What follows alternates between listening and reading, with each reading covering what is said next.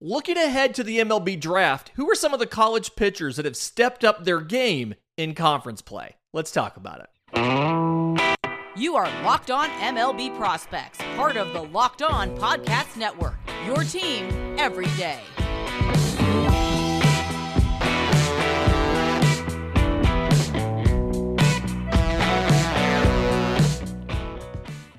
Yes, welcome on in to Locked On MLB Prospects, your home for all things minor league baseball. I'm your host, Lindsey Crosby, editor-in-chief of BravesToday.com, freelance baseball writer and podcaster. Thank you for making this your first listen.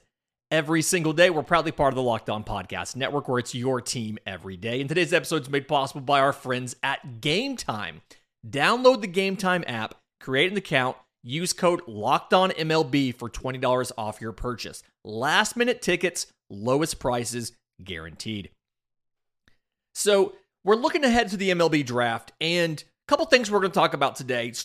First, college pitchers that have stepped up their game to another level in conference play.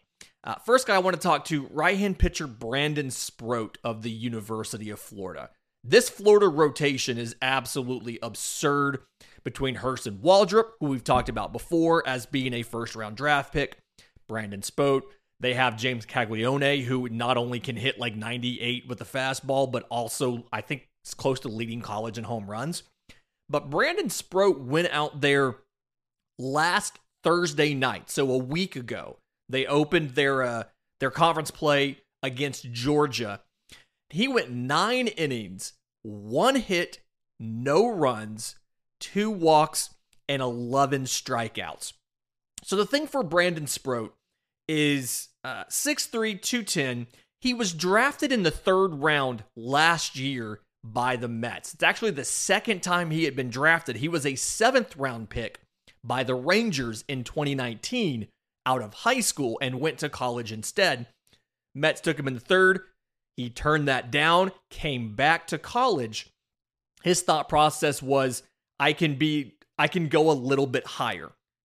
And outings like this very much help the case for Brandon Sproat. So 4 games on the season, 2.73 ERA in 29 and 2/3 innings, 43 strikeouts, so 13 strikeouts per 9, 14 walks, 4.2 walks per 9, 2 home runs allowed. And when you look at from last year to this year, he's dramatically increased the strikeouts. He was sitting about 8.2 strikeouts per 9 to right now being at 13. The walks have ticked up a little bit, 3.3 to 4.2 per 9, but significantly better as far as walks and hits per innings pitch. His whip dropped from 1.3 to 0.87. And what he's done is he has electric stuff.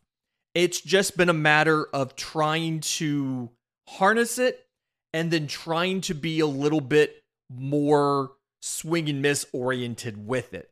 So the fastball is a plus fastball, sits 95, can touch 99 or so. Slider is very much an above average pitch, sits in the mid 80s. I think the changeup's a plus pitch, sits in the high 80s. And last year, the big thing about this arsenal, the slider, the changeup especially, was it was much better at inducing ground balls than it was at swing and miss. He's added a little bit of velocity to the slider. He's got the fastball. The shape is still a little bit not as efficient as you would like, but the velocity is better. The control of it's a little bit better. And so it feels like this is now, he's gone from a ground ball pitcher to a swing and miss pitcher. It's a big step in the development. We've talked about this before. A lot of pitchers at the University of Florida don't seem to take these jumps. This is one where Brandon Sproat absolutely has. And if he continues doing what he did in conference play, he's going to vault himself into a 1st round pick versus a 3rd round pick. I do want to see, it's really small and pedantic. He has a curveball that very much is just a get me over curve. He'll throw it maybe once an inning to try to steal an early strike. I'd love to see him improve that a little bit, although that definitely is the 4th pitch. So that's just kind of splitting hairs at this point. The number 2 guy I want to talk about is left-hand pitcher Hunter Owen of Vanderbilt. He also went out and threw a complete game last week, this time Friday night, against number 15 Ole Miss, who won the national championship last year. 9 innings, 2 hits, no runs, 1 walk, 11 strikeouts. So he's a big boy, 6'6", 260, but he's got some of the velocity to go with that big frame. Fastball sits in the upper 90s. I think the curveball's really promising, and then has a changeup that tunnels really, really well off of the fastball. The thing with Hunter Owen is he had done a lot of stuff in relief earlier in his career, so he's pretty raw. He's going to have to stretch out a little bit. I think he started 1 game last year at Vanderbilt, and then in 21, he was working strictly in relief. So, gonna have to stretch out. 28 2/3 innings right now with a 2.2 ERA across 5 starts. So you're looking at, 5.5 innings per start as of right now. And that's obviously skewed by a 9-inning complete game. But in 28 2/3 innings, 35 strikeouts, so 11 strikeouts per 9 to 9 walks, 2.8 per 9, 2 home runs allowed. The stuff's always been there. You love that velocity from a lefty, being able to get in the upper 90s. It's just a matter of keeping the walks down, which he didn't have a big issue with that last year, keeping the velocity deeper into starts and being able to go deeper into starts. That complete game was definitely an accomplishment there. The third guy is somebody who has not really been a starter until this season. So right-hand pitcher George Klassen of the University of Minnesota. So he's been one of those guys. The reference here that I'm going to give you is think about Tennessee reliever Ben Joyce last year. Just tons of velocity. I mean, arm speed is absolutely absurd, but he's had issues throwing strikes in the past.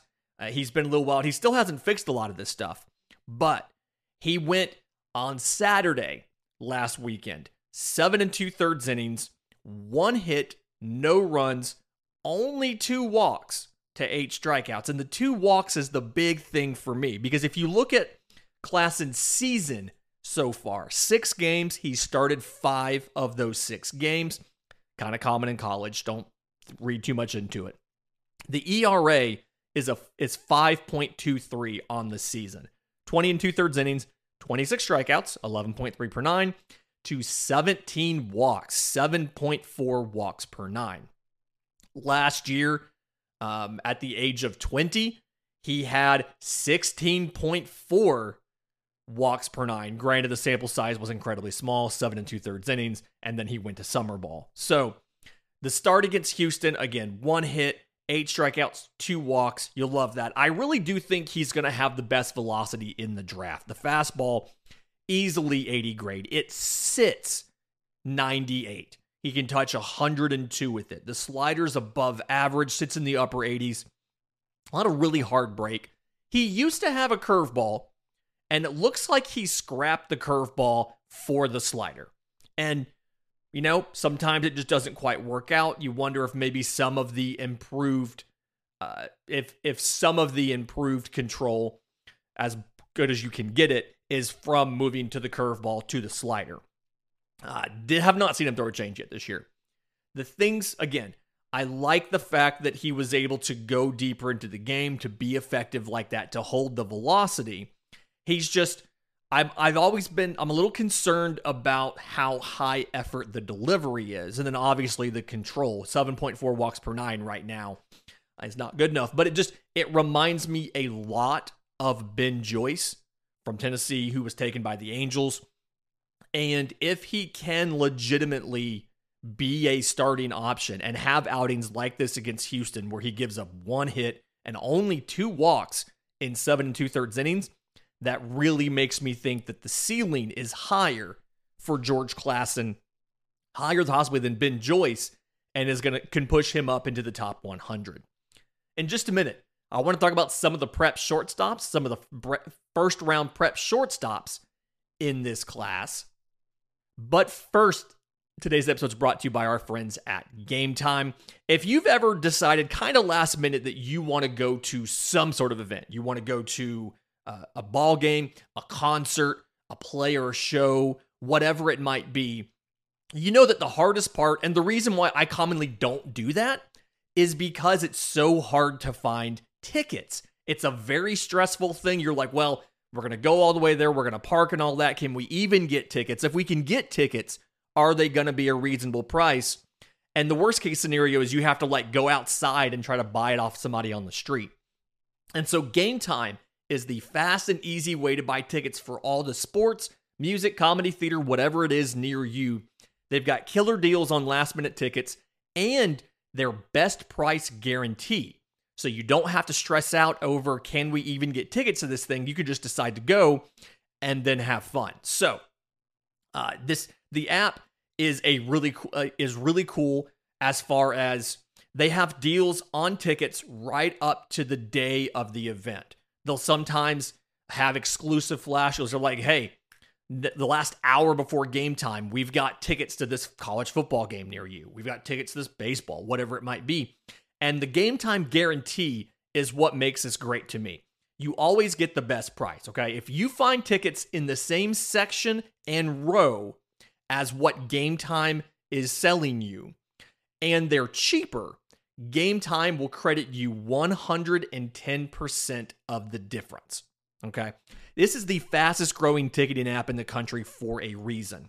When you go to buy the ticket, you get an image of your seat before you buy, so you know exactly what kind of sight lines you're going to have, the proximity you are to the action, whether it's the field, whether it's the stage, whatever it is. It takes 2 taps to buy the ticket, and they send them directly to your phone. So snag tickets without the stress with Game Time. Download the Game Time app, create an account, and use code LOCKEDONMLB for 20% off your first purchase. Terms and conditions do apply. But again, create an account and redeem code LOCKEDONMLB for 20% off. Download the Game Time app today. Last minute tickets, lowest price, guaranteed. Okay, looking at some of the prep shortstops in this class, there's 3 guys, and keep in mind, there's no consensus on where anybody should be. The baseball draft is so different from football and everything else, and we've got a great section in the third, a great piece in the third segment talking about draft models and how teams figure out slotting and all of that stuff. But some of the guys that are seen as first round prep shortstop options now, there's 3 I want to get to. The first one is shortstop Arjun Nimala. I am probably getting that wrong, but so it looks like Arjun Nimala. 6'1", 170, committed to Florida State right now. And one of the reasons he's going to be popular in the models and is going to end up being one of the first shortstops taken is, one, he's only going to be age 17 at the draft, okay? He's going to have a lot of projection because of the physical development available. He's added, on some of the showcase stuff this spring, you can see he's added some strength in the lower half, but he still has the ability to add plenty of core strength, which helps with the rotation.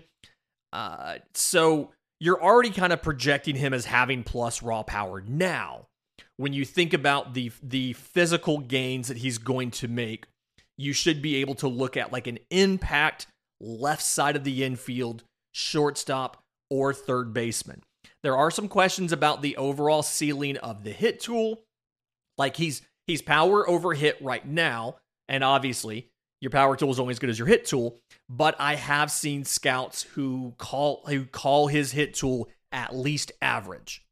And so, depending on the development of the hit tool, you could see Nimala being either a power slugging third baseman or sticking at shortstop. The defense is considered to be plus. The question is, range-wise, as he continues to do that lower body growth, add a little bit more size, does it back the range up enough where you decide you want to move him to third? So best case scenario, you're looking at a shortstop that can hit for both power and average and can be, like a 30-plus home run kind of guy. And assuming he makes it, that's the big caveat here. We just automatically assume they do. The worst case projection on this is you're looking at a third baseman or a left fielder with plus power, but questions about how does the hit tool limit the overall ceiling, but still somebody with a good arm that is able to make an impact. And then the fun fact about him is he got some of the contact ability. He played cricket as a kid. So we don't see a lot of guys with a background in cricket, I feel like, and it's just kind of an interesting little fun point there. Another first-round shortstop we're looking at, Colt Emerson, 6 foot 185, currently committed to Auburn, won't turn 18 until just after the draft, like the week of the draft he turns 18. But right now, kind of seen incredibly quick hands and absolutely a plus hitter who really works gap to gap. He can pull something to get the power into it. He's done really well in the showcases. He's a lefty hitter, was playing third base for the under-18 World Cup team, which I think won a gold medal. And so has done really well against spin, has done really well against velocity on the showcase circuit and in the World Cup. And another guy, I think the power tool is higher than the hit. The hit tool is higher than the power tool right now. Wow. The hit tool's probably a plus, the power tool's above average. And then there is a little bit of question about defense. The arm is above average. The speed is probably average or so. And so you're looking at best case scenario, a shortstop who contact over power, but pull side has enough to send 15 home runs out, 15, 20 home runs. And then in a worst case scenario, again, assuming he still makes it like we always do, you're looking at a guy who is going to play third base and again has an above average arm. So defensively, he should be above average to plus, but questions about the overall ceiling on the power. So a little bit of an odd profile for third base, but either way, a lot of promise for Colt Emerson. You love lefty hitters, like left-handed hitters that can play on the left side of the infield. Again, committed to Auburn. We'll see what happens. Auburn's done a really good job of getting their guys to campus. They had catcher Ike Irish was projected to be the first prep catcher last year. Made it to campus. They had a bunch of top 100 guys that made to campus. Another guy trying to figure out if Auburn can get him to campus or not is shortstop Kevin McGonigal, 5'11", 185. And he's seen like plus hitter. He's got really good bat to ball skills, really good pitch recognition from him, and really good barrel manipulation to cover the whole strike zone. Probably the purest prep hitter in this draft. He's also committed to Auburn. And the thing here is there is questions about the power ceiling, right? Again, physically 5'11", 185. He is strong as far as he's compact, but he's strong. A lot of the power ends up being pull side, but he also doesn't necessarily try to sell out for power. He'll sometimes ambush a first pitch, send it out to right. But for the most part, he's focused on the contact ability, right? He's putting the ball into play. He's hit in every showcase. He's hit everywhere he's gone. Defensively, there are some questions. He's kind of twitchy. He's got good lateral agility, good burst. The footwork isn't necessarily that great, and the arm's only average. And so there's questions about he'll probably stick it short if he goes to college, through college. If he goes pro early in the minors, he'll stick it short. But there's a lot of scouts and evaluators who think he's going to end up needing to kick into second. And so if he does, he'll be a contact-oriented second baseman, should be able to give you above average to maybe plus defense at second base, can probably give you average defense at short. But again, good contact ability, should be able to contribute positively to your team. Definitely seen as a first-round talent. Question's going to be, given Auburn's track record, they're probably going to get one of those guys to campus. The question's just which one, Colt Emerson or Kevin McGonigal. In just a second, I've got one of the most interesting and just fascinating articles that I've read about the MLB draft in a long time, breaking down some of the draft models, what goes into those and how they make them, and how smart organizations use them to maximize value in the middle rounds. But first, today's episode is brought to you by our friends at FanDuel. The NCAA tournament is heating up. Now is the perfect time to download FanDuel, America's #1 sportsbook. New customers get a no-sweat first bet up to $1,000 back in bonus bets if your first bet doesn't win. Just download the FanDuel Sportsbook app. Safe, secure, super easy to use. You can bet on everything. Core markets like the spread, the money line, what's the total going to be. You can look at individual player props, rebounds, assists, points. And then they've got exclusive stuff like the 2x3. Will there be 2 3-pointers scored in the first 3 minutes? And then with FanDuel, you can combine all of these bets for the chance at a bigger payout with a same-game parlay. So don't miss your chance to get your no-sweat first bet up to $1,000 back in bonus bets when you go to FanDuel.com/lockedon. That's FanDuel.com/lockedon to learn more. Make every moment more with FanDuel, the official sportsbook of the Locked On Podcast Network. I read a really interesting piece this week over at ProspectsLive.com, and it broke down in an MLB draft war room where a team is making their selections. How do they go about making those picks? What factors are they looking at? How do the models work? And what breaks the ties? And all of this comes back to a newer podcast called Overslot. It is hosted by Prospects Live MLB Draft Director Joe Doyle. And he has great relationships, great reputation within the MLB draft industry. And so partly because of that, I think they've put out, they've put out something like 10 or 11 episodes.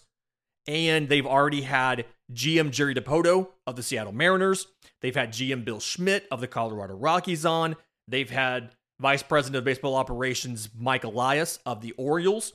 And then later, Baltimore Orioles scouting director Brad Ciolek on the show, as well as some of the top picks. We talked about Max Clark in here before, the top prep outfielder, who's going to be probably a top 5 pick. He's been on the show. Just a lot of really, really good guests on there. But one of the things that I noticed that they've talked about recently, and one of the new writers at Prospects Live wrote this up, is about how these organizations make their decisions for the MLB draft. What they use as far as what goes into the model, and then how they take the output from the model and tweak it. So obviously the draft model is all of the collected data that you have about these different prospects. When these prepsters go to these showcases, you get the TrackMan and Rapsodo data on the pitches that were thrown, the balls that were hit, and all of that. And then college, they have all of that TrackMan and Rapsodo data from there, and they plug in all of the available stats, measurements, whatever it is that they think is predictive or descriptive into the model. And then everything is weighted, and every organization weights it differently. They have different stats that they believe in. Sometimes they create their own. Sometimes they use the publicly available information, but every organization weights it differently. They stick it into the model, which is really just an algorithm, and then it gives out an order.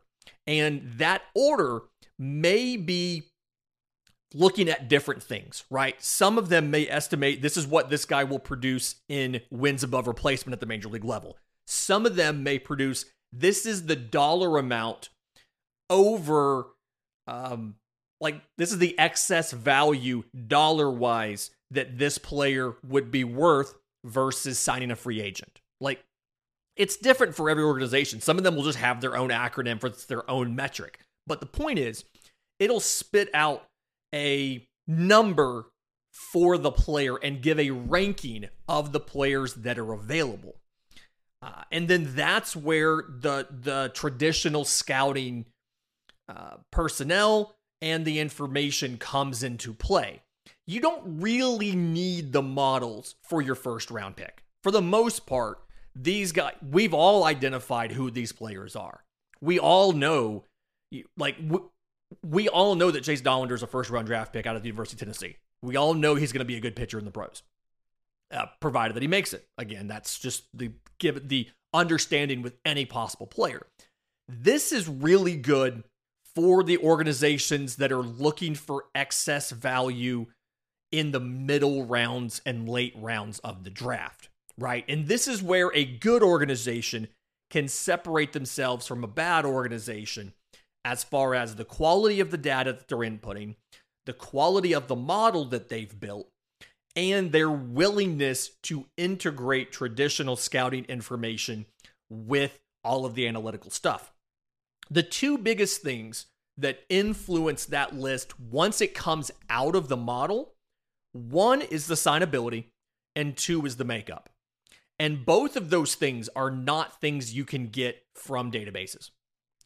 The signability, obviously, that comes from conversations with the prospect, with the prospect's agents and their family and all of that. Because the hard part about signability, it's not just the price to sign that prospect, right? It is the price to sign that prospect and how that impacts the rest of your draft pool. Because I'll remind you, every draft pick is assigned a slot value. And you can go over or under slot to sign to sign your players. But if you don't sign the player, you lose the dollar amount of that slot value from your total pool. So Brandon Sproat not signing with the Mets in the third round last year, they lost the value of the 90th overall pick from their pool. If they were counting on underpaying Brandon Sproat to have additional money to use somewhere else, that could impact your plans for multiple other players. And so that's why signability is such a big deal and it's so complicated. And that comes back to conversations with the player, their representatives, their family. The makeup is the other thing that dramatically goes into this. And if you think about it, baseball, in my opinion, is the hardest sport in the United States. It's something where, like, baseball is the only sport where you fail 75% of the time and you're considered good. If you can consistently bat 250 in the pros, you're a good baseball player. And that is failing 75% of the time. And so, like, it's a different type of mental stress being a baseball player. And a lot of times, especially with the prepsters, they've never really failed a lot. They're so prominent. They're in the showcases. They're all of this because they've been the best player on their teams growing up. And so makeup is about the ability to handle failure. It's about their work ethic. It's about their maturity. You're going to take an 18-year-old kid, if you draft a prepster, take an 18-year-old kid and you're going to give him millions of dollars. What is he going to do with that? Is he still going to be focused on doing the right things? Is he going to be a knucklehead and go out and do dumb stuff and get arrested or injure himself or do something stupid? Like, that all comes back into taking the output of the model and adjusting it and tweaking it. So, and then the big thing that this piece talks about that I really like is about organizational awareness. Every MLB organization has things that they are good at doing and that they are not good at doing. And the best organizations understand this is what we are good at. These are the traits we need to use our model to identify so that we can go out and optimize the picks that we make and the value that we can get by developing these players. So the example they give in here is a perfect example, and I'm just going to run with this one. But the Chicago Cubs. Okay. The Chicago Cubs are good with like pitchers who have either a ton of vertical break on their pitches or the cut ride fastball, right? They're also very good at developing the horizontal sweepy slider, similar to the Yankees. And so the example they give in here, we talk about Auburn a lot on today's show. Auburn right-hand pitcher Joseph Gonzalez is a top 100 pitcher. LSU right-hand pitcher Ty Floyd is a top 125 pitcher. If you're just taking rankings, they would pick Gonzalez over Floyd. But when you look at what each player does well, Gonzalez is a sinker slider kind of guy. So he obviously already has a two-plane breaking slider, and the velocity's kind of low 90s. He's physically pretty maxed out already. Whereas Floyd has a ton of ride on the fastball, has an okay curveball, doesn't really, that's a vertical breaker. So Floyd better fits what the Cubs want to do than Gonzalez. Even though Gonzalez is the higher rated prospect, Floyd's a better fit for that organization because they can take Floyd with a cut ride fastball, with a vertical break on his curveball. They can give him a horizontal sweepy slider, and they've got a better pitcher than what they started off with. It's something whereas the Guardians, to me, feel like a good fit to take a guy like Joseph Gonzalez, a guy that good pitchability, 3-pitch mix, good control, and they can unlock a little bit more velocity out of him, which is just kind of the thing that they do. So knowing what your organization is good at doing, being willing to marry the analytics with the scouting, and that's the way to be successful in the MLB draft, to have more opportunities to get better players because you can raise the ceiling on this guy higher than than some other organization would.